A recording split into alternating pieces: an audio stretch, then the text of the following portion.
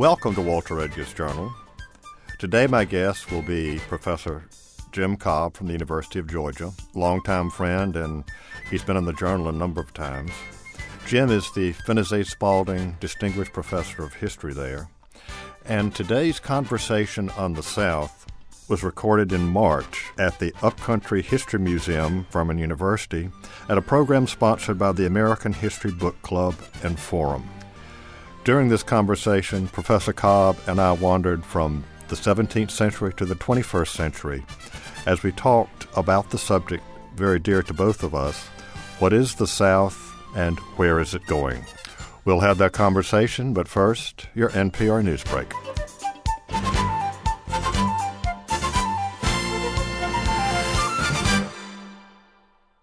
This episode of Walter Edgar's Journal is an encore of a previously broadcast program. Production of today's episode of Walter Edgar's Journal was made possible in part by a grant from the Jolly Foundation. Thank you, Reed. We're just going to talk about the South, ladies and gentlemen. We have no set speech. Jim and I have known each other for a long time. You know, in Reed's introduction, he happened to mention that you and I are both local boys at our universities, which are now being taken over by folks from the Ivy League and Berkeley and places like that. But you know, I look at your career, and you came back to your alma mater. You have the Finis A. Spalding Chair, one of the most distinguished historians to precede you in the American South, Finis A. Spalding. It really has not been hard for us to compete within our own sphere, but what happens when we go north? Let's go to the American Historical Association convention, and they all have... Let's don't do that. Well, I know because I taught at Middlebury College for a while, and at the graduation I was wearing my Carolina garnet gown, and it was mistaken for another crimson gown somewhere. Mm-hmm. And I said the University of South Carolina, and you thought that I had dropped a cow pie in the... I mean, seriously, folks, there is a real problem, even today in this 21st century. Folks look at the South not always with great respect. I don't want to dwell too much on the negative, Jim, but, you know, that's just one of the things that still's there. The South is the other. And let's talk about that a minute. You wrote very poignantly about the South as the American other. There's no easier place to find that than in the academic realm. That's very obvious to you, as you point out from your experiences. And I really have to say I was pretty naive as a young whippersnapper just after I was teaching at Ole Miss, I think, and I went to a meeting somewhere, and there was a guy, Ivy League trained guy who's also about my age, rank, and we were going out somewhere, and it was windy, and so the wind was whipping my tie around, and it got all... He said, so is that the way you wear your ties in Mississippi? And I said, only if you're in the Klan.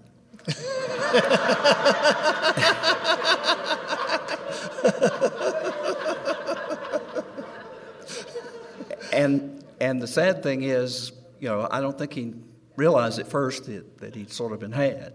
It would have. Yeah.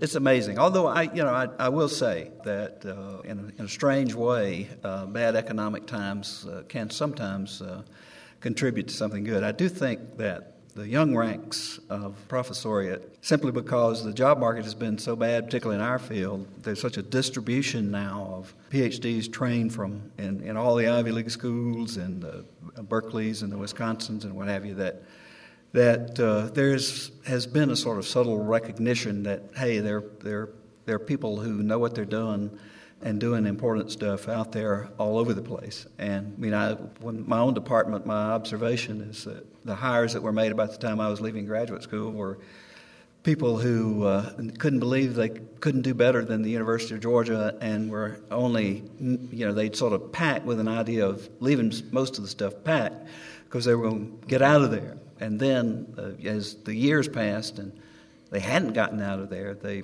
began to think... And they're still associate professors, right? They're still associate professors. They couldn't quite figure out, what was wrong, because they should have been back at Harvard by then. So I do think there is some change out there, but it's a long way from being what I would call a level playing field. yet. And, even the perceptions, even the kinds of perceptions that you mentioned are still definitely out there. Yeah. Let's talk historically on two things. One, I want to talk about the South through history, and another to talk about the many new Souths. And we can focus then on Greenville, which is certainly a city of at least 2 or 3 new Souths. But let's talk about the South through time. And again, this is something you addressed in your marvelous book, A Way Down South. It goes back to the 18th century, even to the colonial period. The South was looked at as an other rather than an American mainstream. Yeah, well, the Yankees have that foolish obsession with education that, given that, as the economists say, the natural, the comparative advantage down this way lay in agriculture, but there was no such advantage up in New England, so you get a more urban focus and you get the Puritan influences on education and what have you. So you wind up with New England as being sort of the birthplace of communication, mass communication, what would become mass communication. They're publishing the papers and the quarterlies and the books, and so they're getting to tell the story of America, much more so than in the South, where the population is dispersed. There are really very, very few cities of any size, and there just isn't the communication network that is going to sort of support that sort of creating the national image. I mean, what happened was the national image was constructed in New England. And since we didn't have the Brits to menace us anymore and be our antithesis, the South was the second best alternative. And it's striking when you go back and read the early writings about the South that these various magazines that were cropping up in New England, you would think that we had been sort of, we're an upper outcropping of Barbados or something. Of course, South Carolina. We are. There was a little bit. There, by the way, is an interesting theory out now that Barbados explains the conservative Southerners' political establishment now, that the Barbadian model crept out of South Carolina and went forth and multiplied. You just stepped on it. Let's not disparage the Barbadian. They came... I'm disparaging those who disparage the Barbadian. Oh, okay. I'm sorry. Because, those folks came here from Barbados to get rich. They made no bones about it. They came and they exploited land, people, resources. And as I've told my friends in Charleston many, many times, in the 18th century, nobody cared who your granddaddy was. The question was, if you had money equated to power. That changed, of course, later on. But in the 18th century, that was true. People in 1 or 2 generations became members of a very powerful ruling elite. And as I remind our friends in Massachusetts, the richest colony in British North America was South Carolina. Now, I can't say anything about Georgia because y'all just, were an appendage of South Carolina. Well, yes. Our dispute is over which appendage you consider us to be.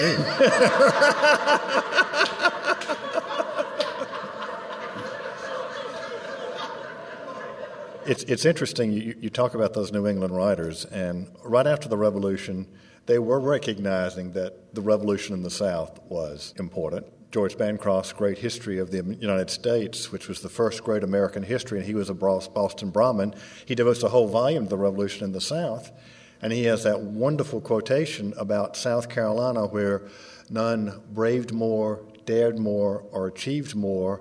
But by 1855, and I mention that date because the South Carolina Historical Society was founded in 1855, and one of the reasons it was founded, and in the address of the first president, he talks about our children are learning that America began at Plymouth Rock.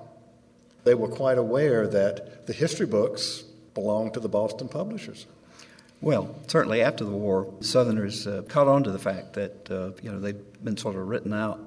Their ancestors had been written out of history, and so they try to make up for lost time by coming out with their own version of the Civil War, which is an interesting sort of identity construction in and of itself, because suddenly everybody was a rich planter, with dozens of slaves. Not in Greenville County. Well, in mythology, however. Well, actually, the planter myth has a certain basis if you go back to the 1860 census, every county or district in the state, except for Anderson, not Greenville, had at least one planter who owned 100 slaves. Mm-hmm. Yeah. And that's one of the really interesting things about South Carolina is the extent to which slavery, not just that there were a lot of large slave holdings, but that they were so dispersed geographically across the state. There's no other southern state could really claim that. Well, in 1860, Jim, South Carolina was 60% African American. And there were only 10 districts in the state that had white majorities, and some of those were pretty narrow white majorities. We're talking maybe 2 or 3 percentiles. So yes, the African American population was spread all the way across South Carolina. And you get to Georgetown County and Beaufort County, and you're dealing with demographics that are very Barbadian, 8, 9, and 10 to 1 black to white population ratios. Well, let me go back to sort of try to salvage something out of that Barbadian thread I started. What I was referring to was this there's a new book out actually where a guy basically is saying that the whole governing ethos of Southern Republicans now, it can be traced back to this sort of very self-centered, self-aggrandizing mentality that came from Barbados, which I think is a bit of a stretch. But it's a very facile way of othering the South. Yet, the South stands out because it's basically everybody down south has a plantation. All the white people have a plantation mentality that goes all the way back to Barbados. So, and that may be some of the more learned commentary of this sort. Unfortunately, it's interesting because this is a textile town, and that's where the real money was made. It wasn't made planting cotton. And actually over in the PD, after the war, and of course here as in Georgia when we talk about the war, we're talking about the war, okay? That's the way my cousin Amy said it when I was growing up. She was my grandmother's cousin, and she put 3 syllables to a 3-letter word, the Wawa. Wawa. But that was, as we're talking about, a watershed. And Emmeline, you said you hoped that every student in this state would learn that the American Revolution was fought before the Civil War. I hope that every student in this state would learn that the American Revolution was won here in South Carolina. And I do have an incident I'd just like to share. This was in Spartanburg, and Partisans in Red Coats had come out in 2001, and I was giving a lecture up there. And this wonderfully distinguished gentleman who had on his SCV medals came up, and his comment was, "Son, I didn't realize we had won a war." Well, if you believe in history, you believe in the influence of history, none of this is very surprising about Southerners.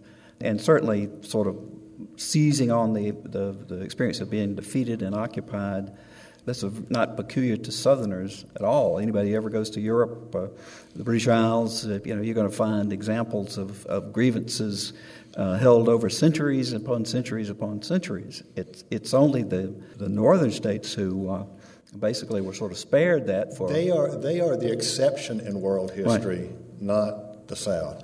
Arnold Toynbee had a wonderful quotation in one of his many publications, British historian. He talked about growing up in Victoria's time and watching her 60th anniversary Diamond Jubilee.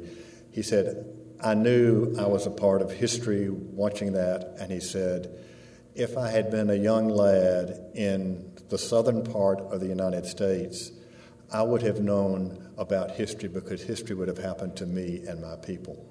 Yeah, well, I don't think it's really coincidental that when history started to happen to all of America in the Vietnam era, compounded by Watergate, and the whole country is sort of brought down a peg or two, that we can sort of trace the rapid ascent of Southern influence in Washington and the sort of adaptation of Southern culture nationwide to that particular era, because I think it did, in a way, Southernize the rest of the country.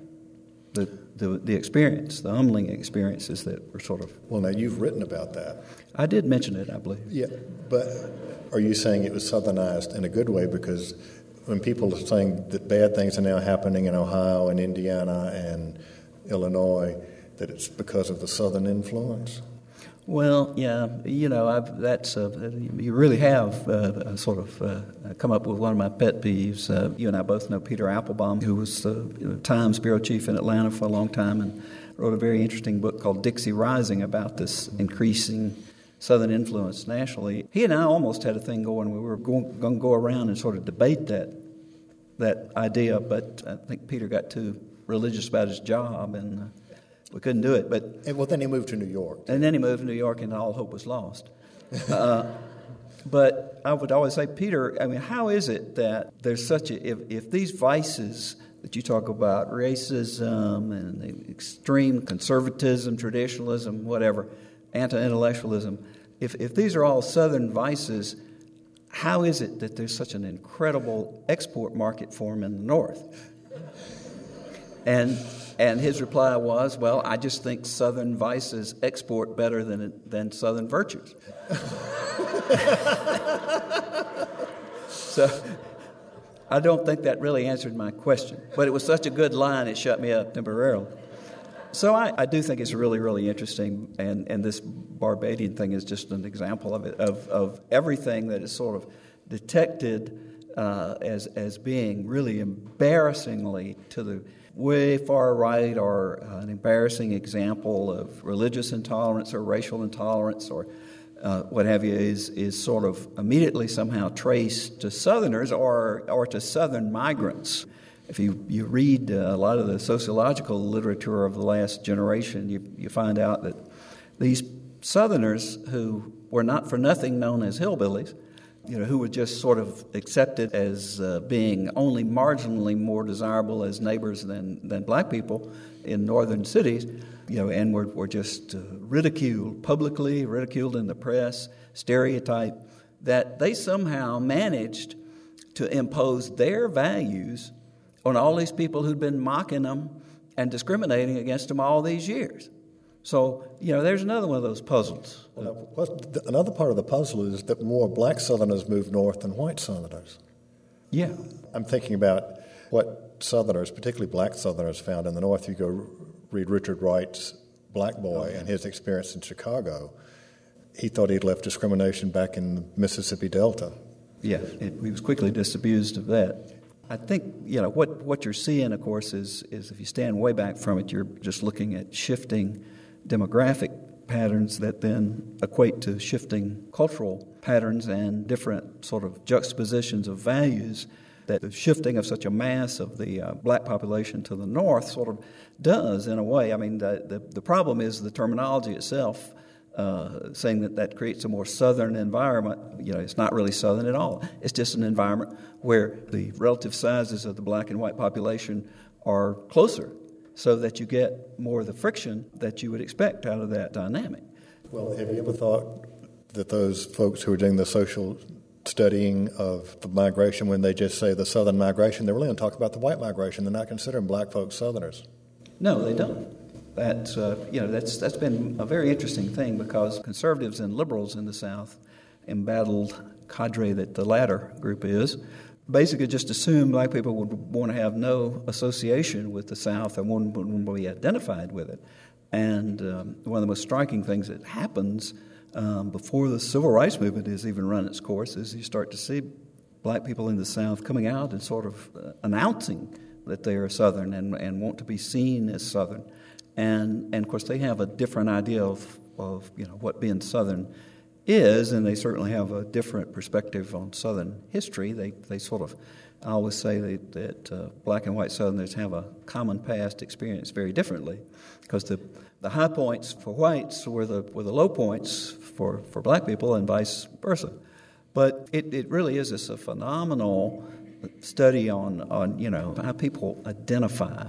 We always thought that if you had to feel really weepy and nostalgic about your origins and background, if you were really trying to communicate a sense of attachment to it, and that everything had to be just sort of in your mind rosy. Well, that's not going to apply to black Southerners who left the South and came back. but they identify with the whole experience, with the pain as well as the sense of community that they've managed to construct and maintain despite all their adversity. There was an obituary in the state newspaper this morning, and very nice obituary for an African-American gentleman who had spent 32 years in New York City as a member of the Public Works Department, had been back in South Carolina for 15 years. He came back home. And since 1970, there has been a larger in-migration of African Americans into South Carolina than out-migration, and most of those that are coming back are children of people who moved to Philadelphia, Boston, New York, Washington, D.C. They're now coming back home, and it's not just to Charleston, Greenville, and Columbia.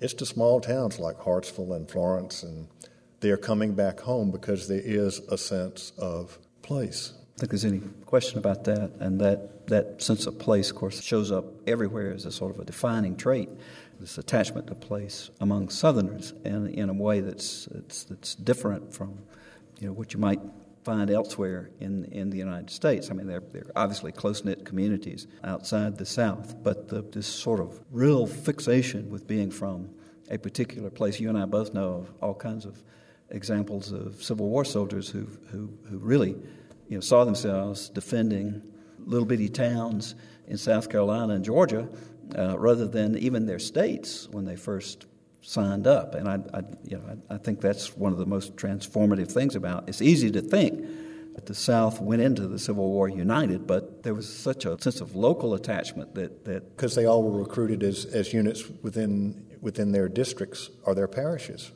Well, it was sort of, the whole Confederacy is sort of, ironic because it really wasn't a Confederacy. Anyway, it was a republic modeled on the United States, which is the nation I think they were leaving. Let me just put a footnote there. People have always talked about our state, South Carolina, as sort of being a little bit obstreperous and difficult to get along with. We talk about the founding of the Confederacy in Montgomery. South Carolina had a very difficult time of ratifying the Confederate Constitution. They wanted to put all sorts of amendments to the Confederate Constitution before it was ratified. It finally was pushed through, but believe me, folks, it was far from unanimous. And the hotbed of anti-Jefferson Davis and Richmond authority was the Charleston Mercury. Yeah. So it's a very interesting conundrum that as you talk about, they were going to war. And I can think of upcountry counties, Greenville, Lancaster, York.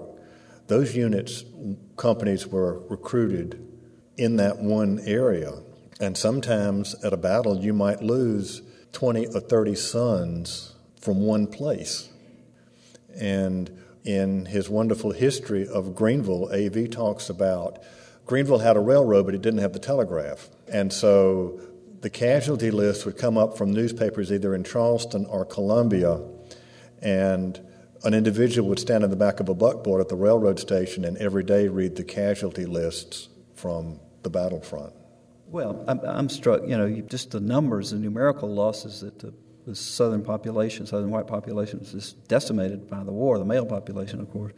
And, it reminds me when you see these Confederate monuments in little town squares in the South, and you go to France and see the Great War Monument, and little town, you see it's just full of names going all the way up and down each side of the spire, and you get a sense of what devastation, human devastation, their experience in war inflicted. And so, I think that's one thing that other Americans don't quite yet tune into is that it makes a difference if you can, I really have to confess this. I was not really all that into the Civil War until about 15 years ago when a friend of mine who worked on a project editing the papers of Andrew Johnson sent me a copy of a petition filed by my great-great-grandfather who was petitioning the Secretary of War, who at that time was Judah P. Benjamin. And he was petitioning because his older son, who was 16, had joined the local regiment marching off to war. But his younger boy, who was not of age, I think he was probably 13 at the time, had also run off and was with the regiment. And the younger one had come home. And he was petitioning, say he's underage and he's already at home. Could he be discharged? Of course, no discharge was forthcoming. But what my great-great-grandfather didn't know was that his older son had died from disease with the unit up in North Carolina. And this petition was filed in January, and in September his younger son was killed at Antietam. Sharpsburg. Sharpsburg. Well, there was a family over in what's now Darlington County who sent 5 sons off to the war. One they knew was killed. One came home maimed. One came home but was never right. And 2 were, and this was based upon the 1930s WPA interview. Now the records are such, we know that of the 2 other sons, that they never knew, because the woman who did it said, I never knew what happened to my other brothers. One died in Elmira at a POW camp. The other was killed in battle in Virginia. So that's 5 sons from one family.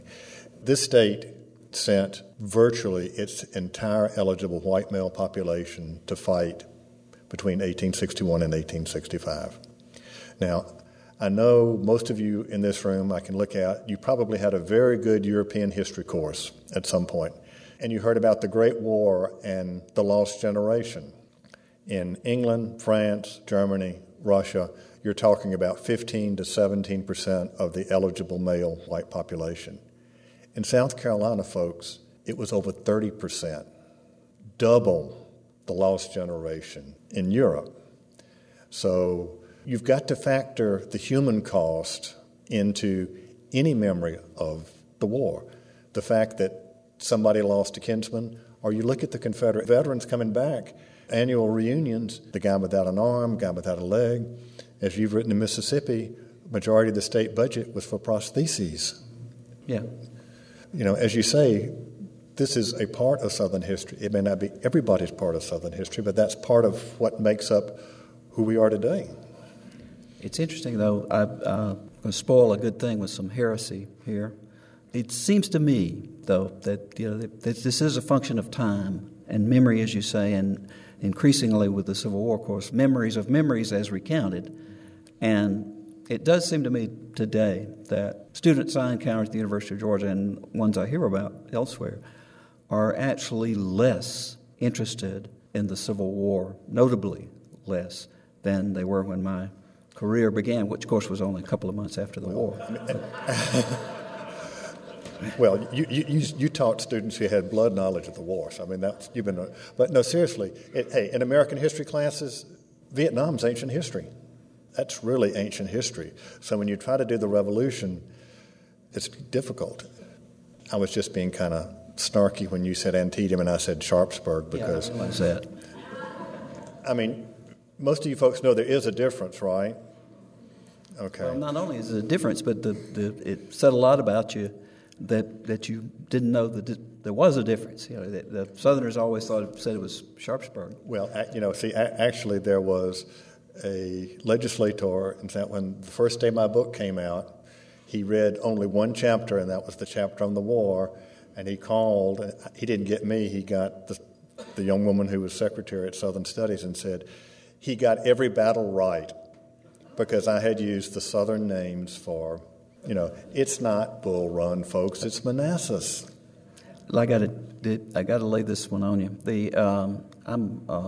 My research now has taken me across an important incident in the history of the Southern Historical Association, which came in 1949 when the Southern Historical Association was meeting in Williamsburg. And that meeting was the occasion for the first paper presented by a black historian to the Southern Historical Association, the great John Hope Franklin, of whom I know a lot of you have heard. And it was quite, it was all kinds of hushed whispering about, the session, and it was a huge crowd there, and it was kind of nobody exactly knew what the reaction was going to be after Professor Franklin read his paper. And so, as he described it, first there was an initial hush after he finished, and then this elderly lady stood up and said, "Are we going to let him get away with it?" And he thought, what? Oh, no. And she says, I mean, calling the war between the states the Civil War. And everybody in the crowd, it was like a big, valve to release tension. Laughter breaks out, and which, of course, was interesting in and of itself in 1949, that would be amusing. However, what John Hope found out subsequently was that this lady was the daughter-in-law of President John Tyler, who had married late in life and fathered a son. And Southern politicians tend to do that. And she had married Lyon Tyler, who was a very distinguished historian of Virginia in the antebellum era. But what Dr. Franklin didn't know, and occurred to me because I was just checking the story, and I saw what her family name was. Walter, I could let you sit there a long time and you'd never guess. I have no idea. She was Susan G. Ruffin, who was the granddaughter, I guess, of Edmund Ruffin. So you talk about history folding in and in and in on itself. Well, that's the South, man. Well, I mean, it was not quite injustice saying it wasn't just Southern politicians who married young women. There were not all that many eligible men after the war. A lot of Confederate veterans married much younger women. They might have been second or third wives. Sometimes that, quite frankly, was pushed by the woman because all Southern states like South Carolina had pensions, and the wives would inherit the pensions. When I first came to the University of South Carolina, there were still women who were considered true daughters of the Confederacy. In other words, their fathers had been Confederate veterans. These were women who were born in the 1880s and 1890s. So, yeah, but what I'm saying is, time is finally sort of stretching out, and I think that World War II, though, it's interesting that they go for the epic. They really love World War II. They'll get quiet and listen to me when I talk about World War II in a way they just won't when I'm talking about the tariff.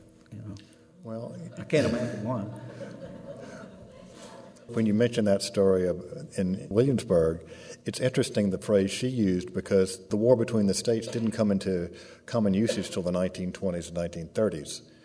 In South Carolina, they called it the Confederate War, or, as I said, the war, and everybody knew. Yeah, if you needed more clarification, you weren't from around here. But as we get all sorts of folks coming into South Carolina, and they're welcome. And I think of a tale that a friend of mine talked about the University of Virginia, and they were looking for somebody who was going to be teaching Southern history, but they were looking at people who had degrees from somewhere other than Southern University. And the guy everybody thought was going to get the job, they were walking across the lawn there, and he looked at this gray bird over on the ground, and he said, "What is that strange gray bird?" And the chair of the search committee said, "Any Southern historian who does not know what a mockingbird is does not deserve a job." Well, I've said for much of my career there were too many people writing Southern history who had never stepped in cow manure. And I think that probably fits in with your model there. It's not just Southern history. You talk about Southern literature and folks who deconstruct Faulkner and can't figure out why there are two sets of hounds and the bear. Well, any Southern boys knows you've got one to tree them and one to bait them. And then they try to make all sorts of connections between the humans and the dogs, and I don't think Mr. Faulkner really had all of that. I don't believe he had that in mind. No. Well, they also don't understand. People, some of them complain. Well, what is he doing here? Is he trying stream of consciousness? Well, a lot of times he's just storytelling. But he's telling his novels are stories told the way Southerners tell stories, and it's not always the shortest distance between 2 points. Okay, yeah. Now I want you to tell me. I want you to take the back road and get me from here to the place you grew up, and I don't mean take I-95. Can you do that in 20 minutes? What do you mean? Exactly. But the place I grew up. Just across the Savannah River. You were almost a South Carolinian. Shoot, I was. I was born in Anderson, and my family was in Hartwell, Hart County. Had been in the county for practically since the beginning. But in those days, Anderson was where people in Hartwell went to be born or die. So I was born in Anderson, and I grew up, and it was sort of like, as I was explaining to somebody a while ago, it was like being a South Carolinian, really, because all the radio we listened to, all the TV, when we finally got a TV, came from South Carolina. We read the Anderson Independent every day. But it was a very strange thing. In fact, I grew up, I'll be honest, I was early on a political junkie. And at least I knew I might not have understood it, but at least I knew the names. I knew the movers and shakers in South Carolina politics a lot better than I did in Georgia, just because I had access to information about them. That's one of those stories, I guess, that it sort of says we have to be careful about making boundary lines mean too much. But I also confess that as a younger boy, when the drinking age for beer in South Carolina was 18 at a time when it was still 21 in Georgia. So there was sort of an understanding in Hartwell. If you lived in Hartwell in that era and you were a teenager, there was no place to go but the Dairy Queen. So everybody congregated at the Dairy Queen, and there was another hamburger joint the other end of town, so you could do a figure eight, go from one end of town to the other. But I had a friend who would come home from college even later. We would meet at the Dairy Queen, and then we'd get in one of the other's cars, and we'd head across to South Carolina. And there was a place right within, a half a mile of the bridge below the dam where we always went. And I had gotten on this kick to show you how isolated I was from pop culture at the time. Somebody had offered me a can of Schlitz, and I actually liked it. Thought it was good. And so I would go in, and order a six-pack of Schlitz. And I noticed that, there was maybe a little, first few times I did it, people kind of looking at me, But I didn't really pick up on it. So one night, my friend and I missed connection at the Dairy Queen in Hartwell. And so he was, of course, concerned, and he went over and he went in to this place, and the old guy, there's an older couple who ran it, and they had the naugahyde recliner with duct tape, and the black and white TV with the coat hanger. It was all there, perfect. So he went in and he says, "Has Cobb been in tonight?" The guy looked at him and said, "Ain't he that white boy that drinks Schlitz?"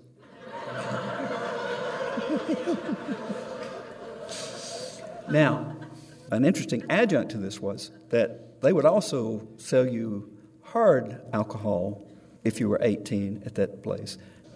Hey, we can get into liquor laws. As you know, South Carolina's General Assembly is finally going to make us the last state in the Union to allow the sale of alcohol on Election Day.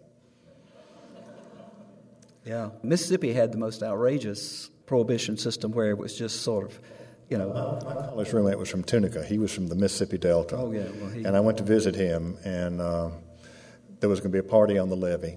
I was actually of age, but didn't make any difference. Tunica's a dry county. So we went to this place that was all the windows were boarded up, but there was a drive-through. And it had two windows. One, you put in your order and your money. Then you drove down and got your packaged goods. Mm-hmm. And I just mentioned to Wes, I said, isn't he worried about the sheriff? He said, no, the sheriff's his brother. Well, Senator John Chart Williams was patrician, old white-haired senator from the Delta who was known. He had a run-in. He was known to take a nip, and I forget. I don't think there was a senator. He was a southern senator. I believe he was from Alabama, who called him one time about drinking on the floor of the Senate, and he said, I believe it was maybe Thomas Heflin from Alabama, and he said, at least when I come on the floor of the United States Senate, I'm in full possession of my faculties. And Williams says, what difference does that make?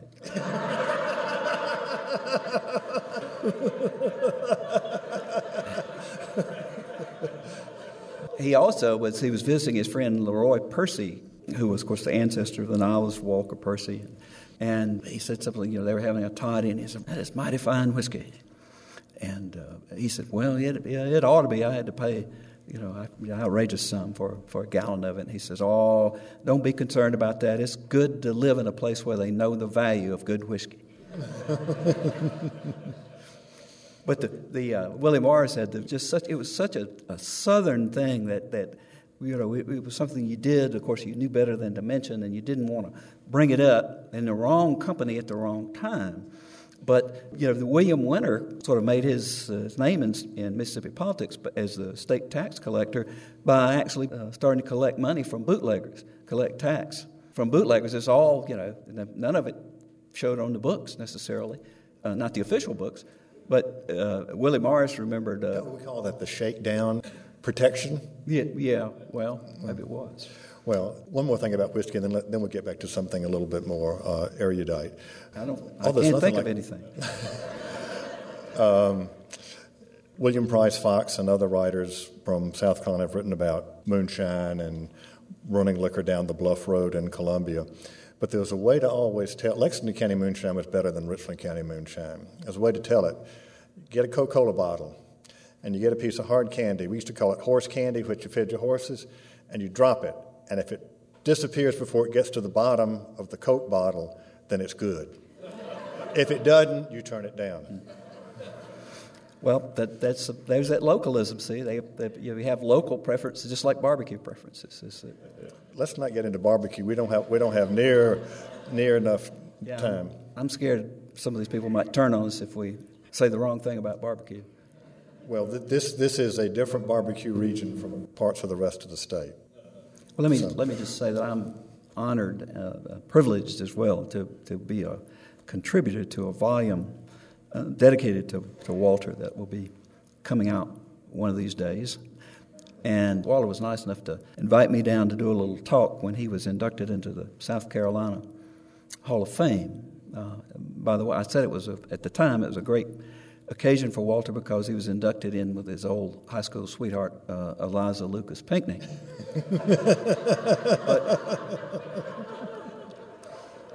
But that's because she spurned you. Yeah, she just wouldn't. I guess she didn't like my car. That's one place where it's pretty hard to see much hope in resisting this sort of mass commercialization and homogenization of everything. But I think barbecue at least presents the best example of resistance because I think it's a very good thing that it's taken so long for chain barbecue restaurants to get much of a foothold anywhere because it was just too darn hard to make decent barbecue on a mass scale. And let's just use the present tense. It still is. Hard. That's right. And you take a state like South Carolina where you can tell. You don't need a GPS. You just see what kind of sauce is on the table, and you know what part of the state you're in, right? Oh, absolutely. So I think barbecue aficionados are at least holding out a little bit against this chain thing. And the New York Times liked that because 20 years ago, my friend Chuck Kovacic, who was a geographer, did a barbecue map, and it appeared in the New York Times, the barbecue map of South Carolina and our 4 regions. He was asked to revise that about 10 years later, and the mustard base is spreading. Uh-huh. It has become the largest, even more than the PD barbecue. All right, Jim, I think we've reached a point where I'm talking a few minutes about the New South. That's something that people have invented almost with every generation. But I'd like to look at Greenville because in the late 19th and early 20th century, it almost became a byword for the New South with the development of textiles. And it spearheaded the development of the textile industry. Textile Hall is located here for the rest of the region.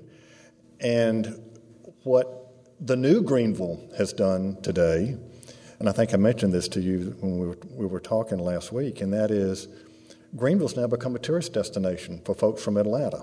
Now, you may find that hard. Be a mixed blessing. Let me say.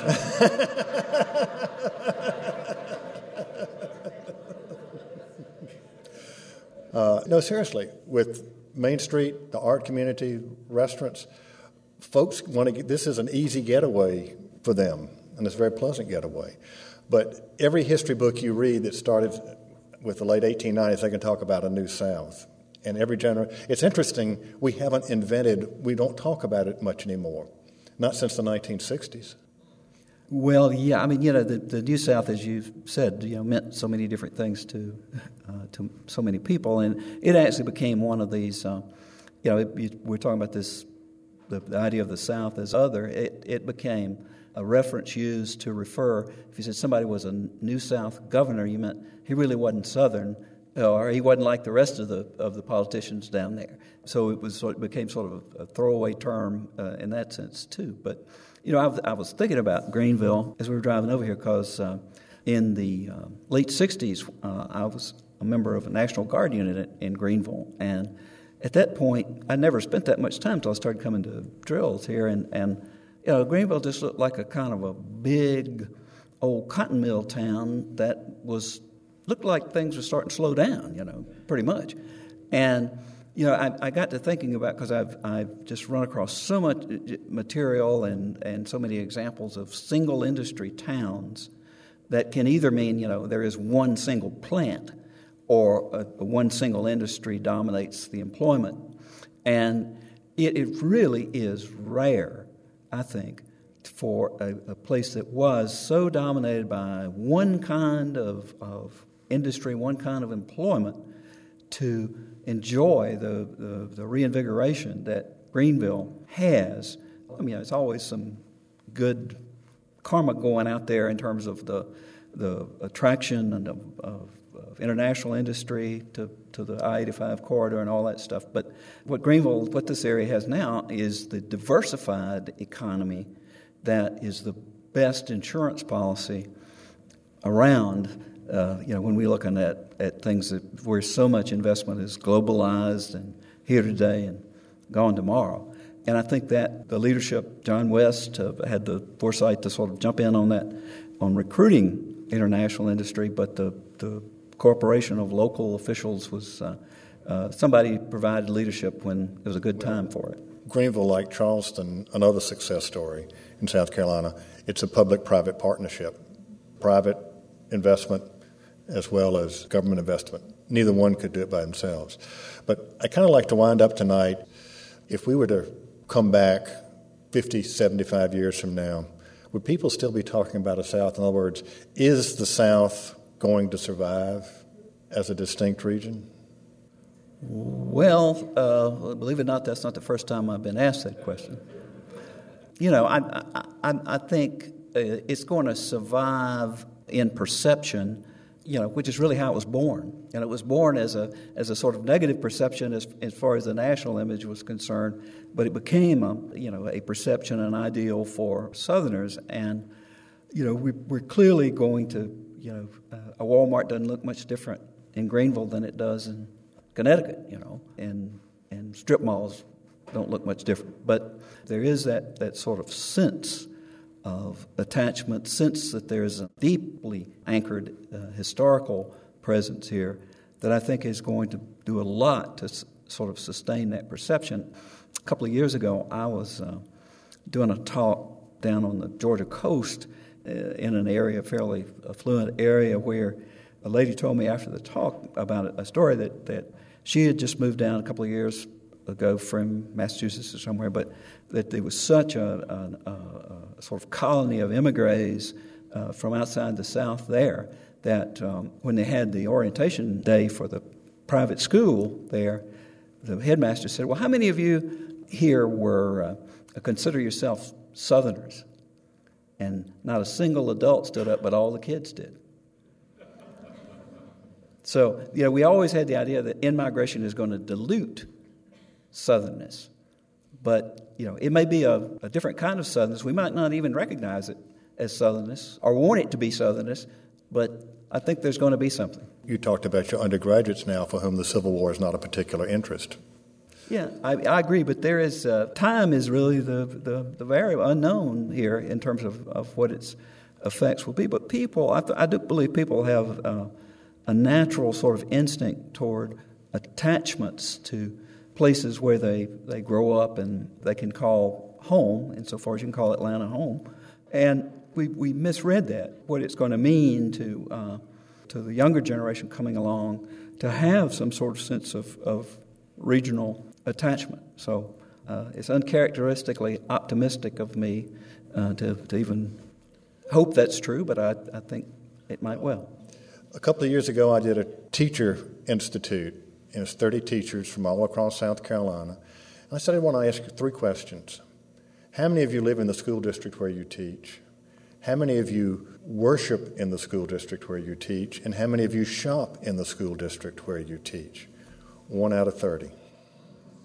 Somebody could answer maybe 1 or, but in all 3, 1. I mean, if somebody teaches in Greenville, they might live in Spartanburg or vice versa.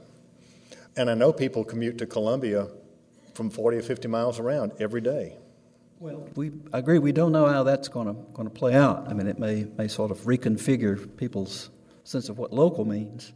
But I've said many times, if you tell me, I want you to show me the most authentically Southern person you can find, the first requirement is somebody who has never given a second's thought to what it means to be Southern. Because most of the people who evoke Southernness to us are not folks who sort of sat around worrying about whether they were losing their Southernness or whatever. They were just going to slop the hogs and do all that other stuff. Hey, you got a beard and you can still tie your own bow tie. Barely. Okay. Jim, yes, you want to say anything? Yeah, I want to say how grateful I am to be back here for the 3rd time, and although it's puzzling to me, most of you folks, when I talk to you one-on-one, seem to be pretty intelligent. But nonetheless, it's always a good feeling. It's really starting to feel like home for us coming back. But I also want to say, this guy right here, he's what I want to be if I ever grow up.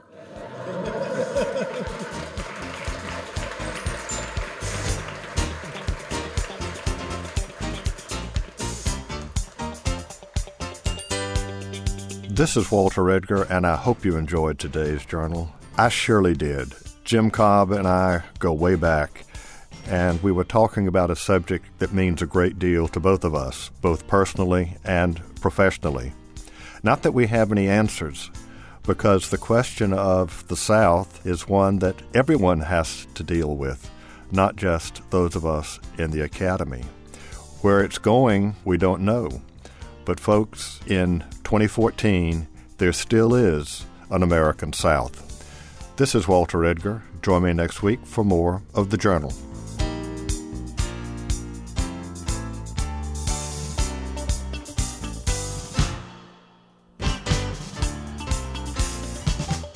Production of today's episode of Walter Edgar's Journal was made possible in part by a grant from the Jolly Foundation.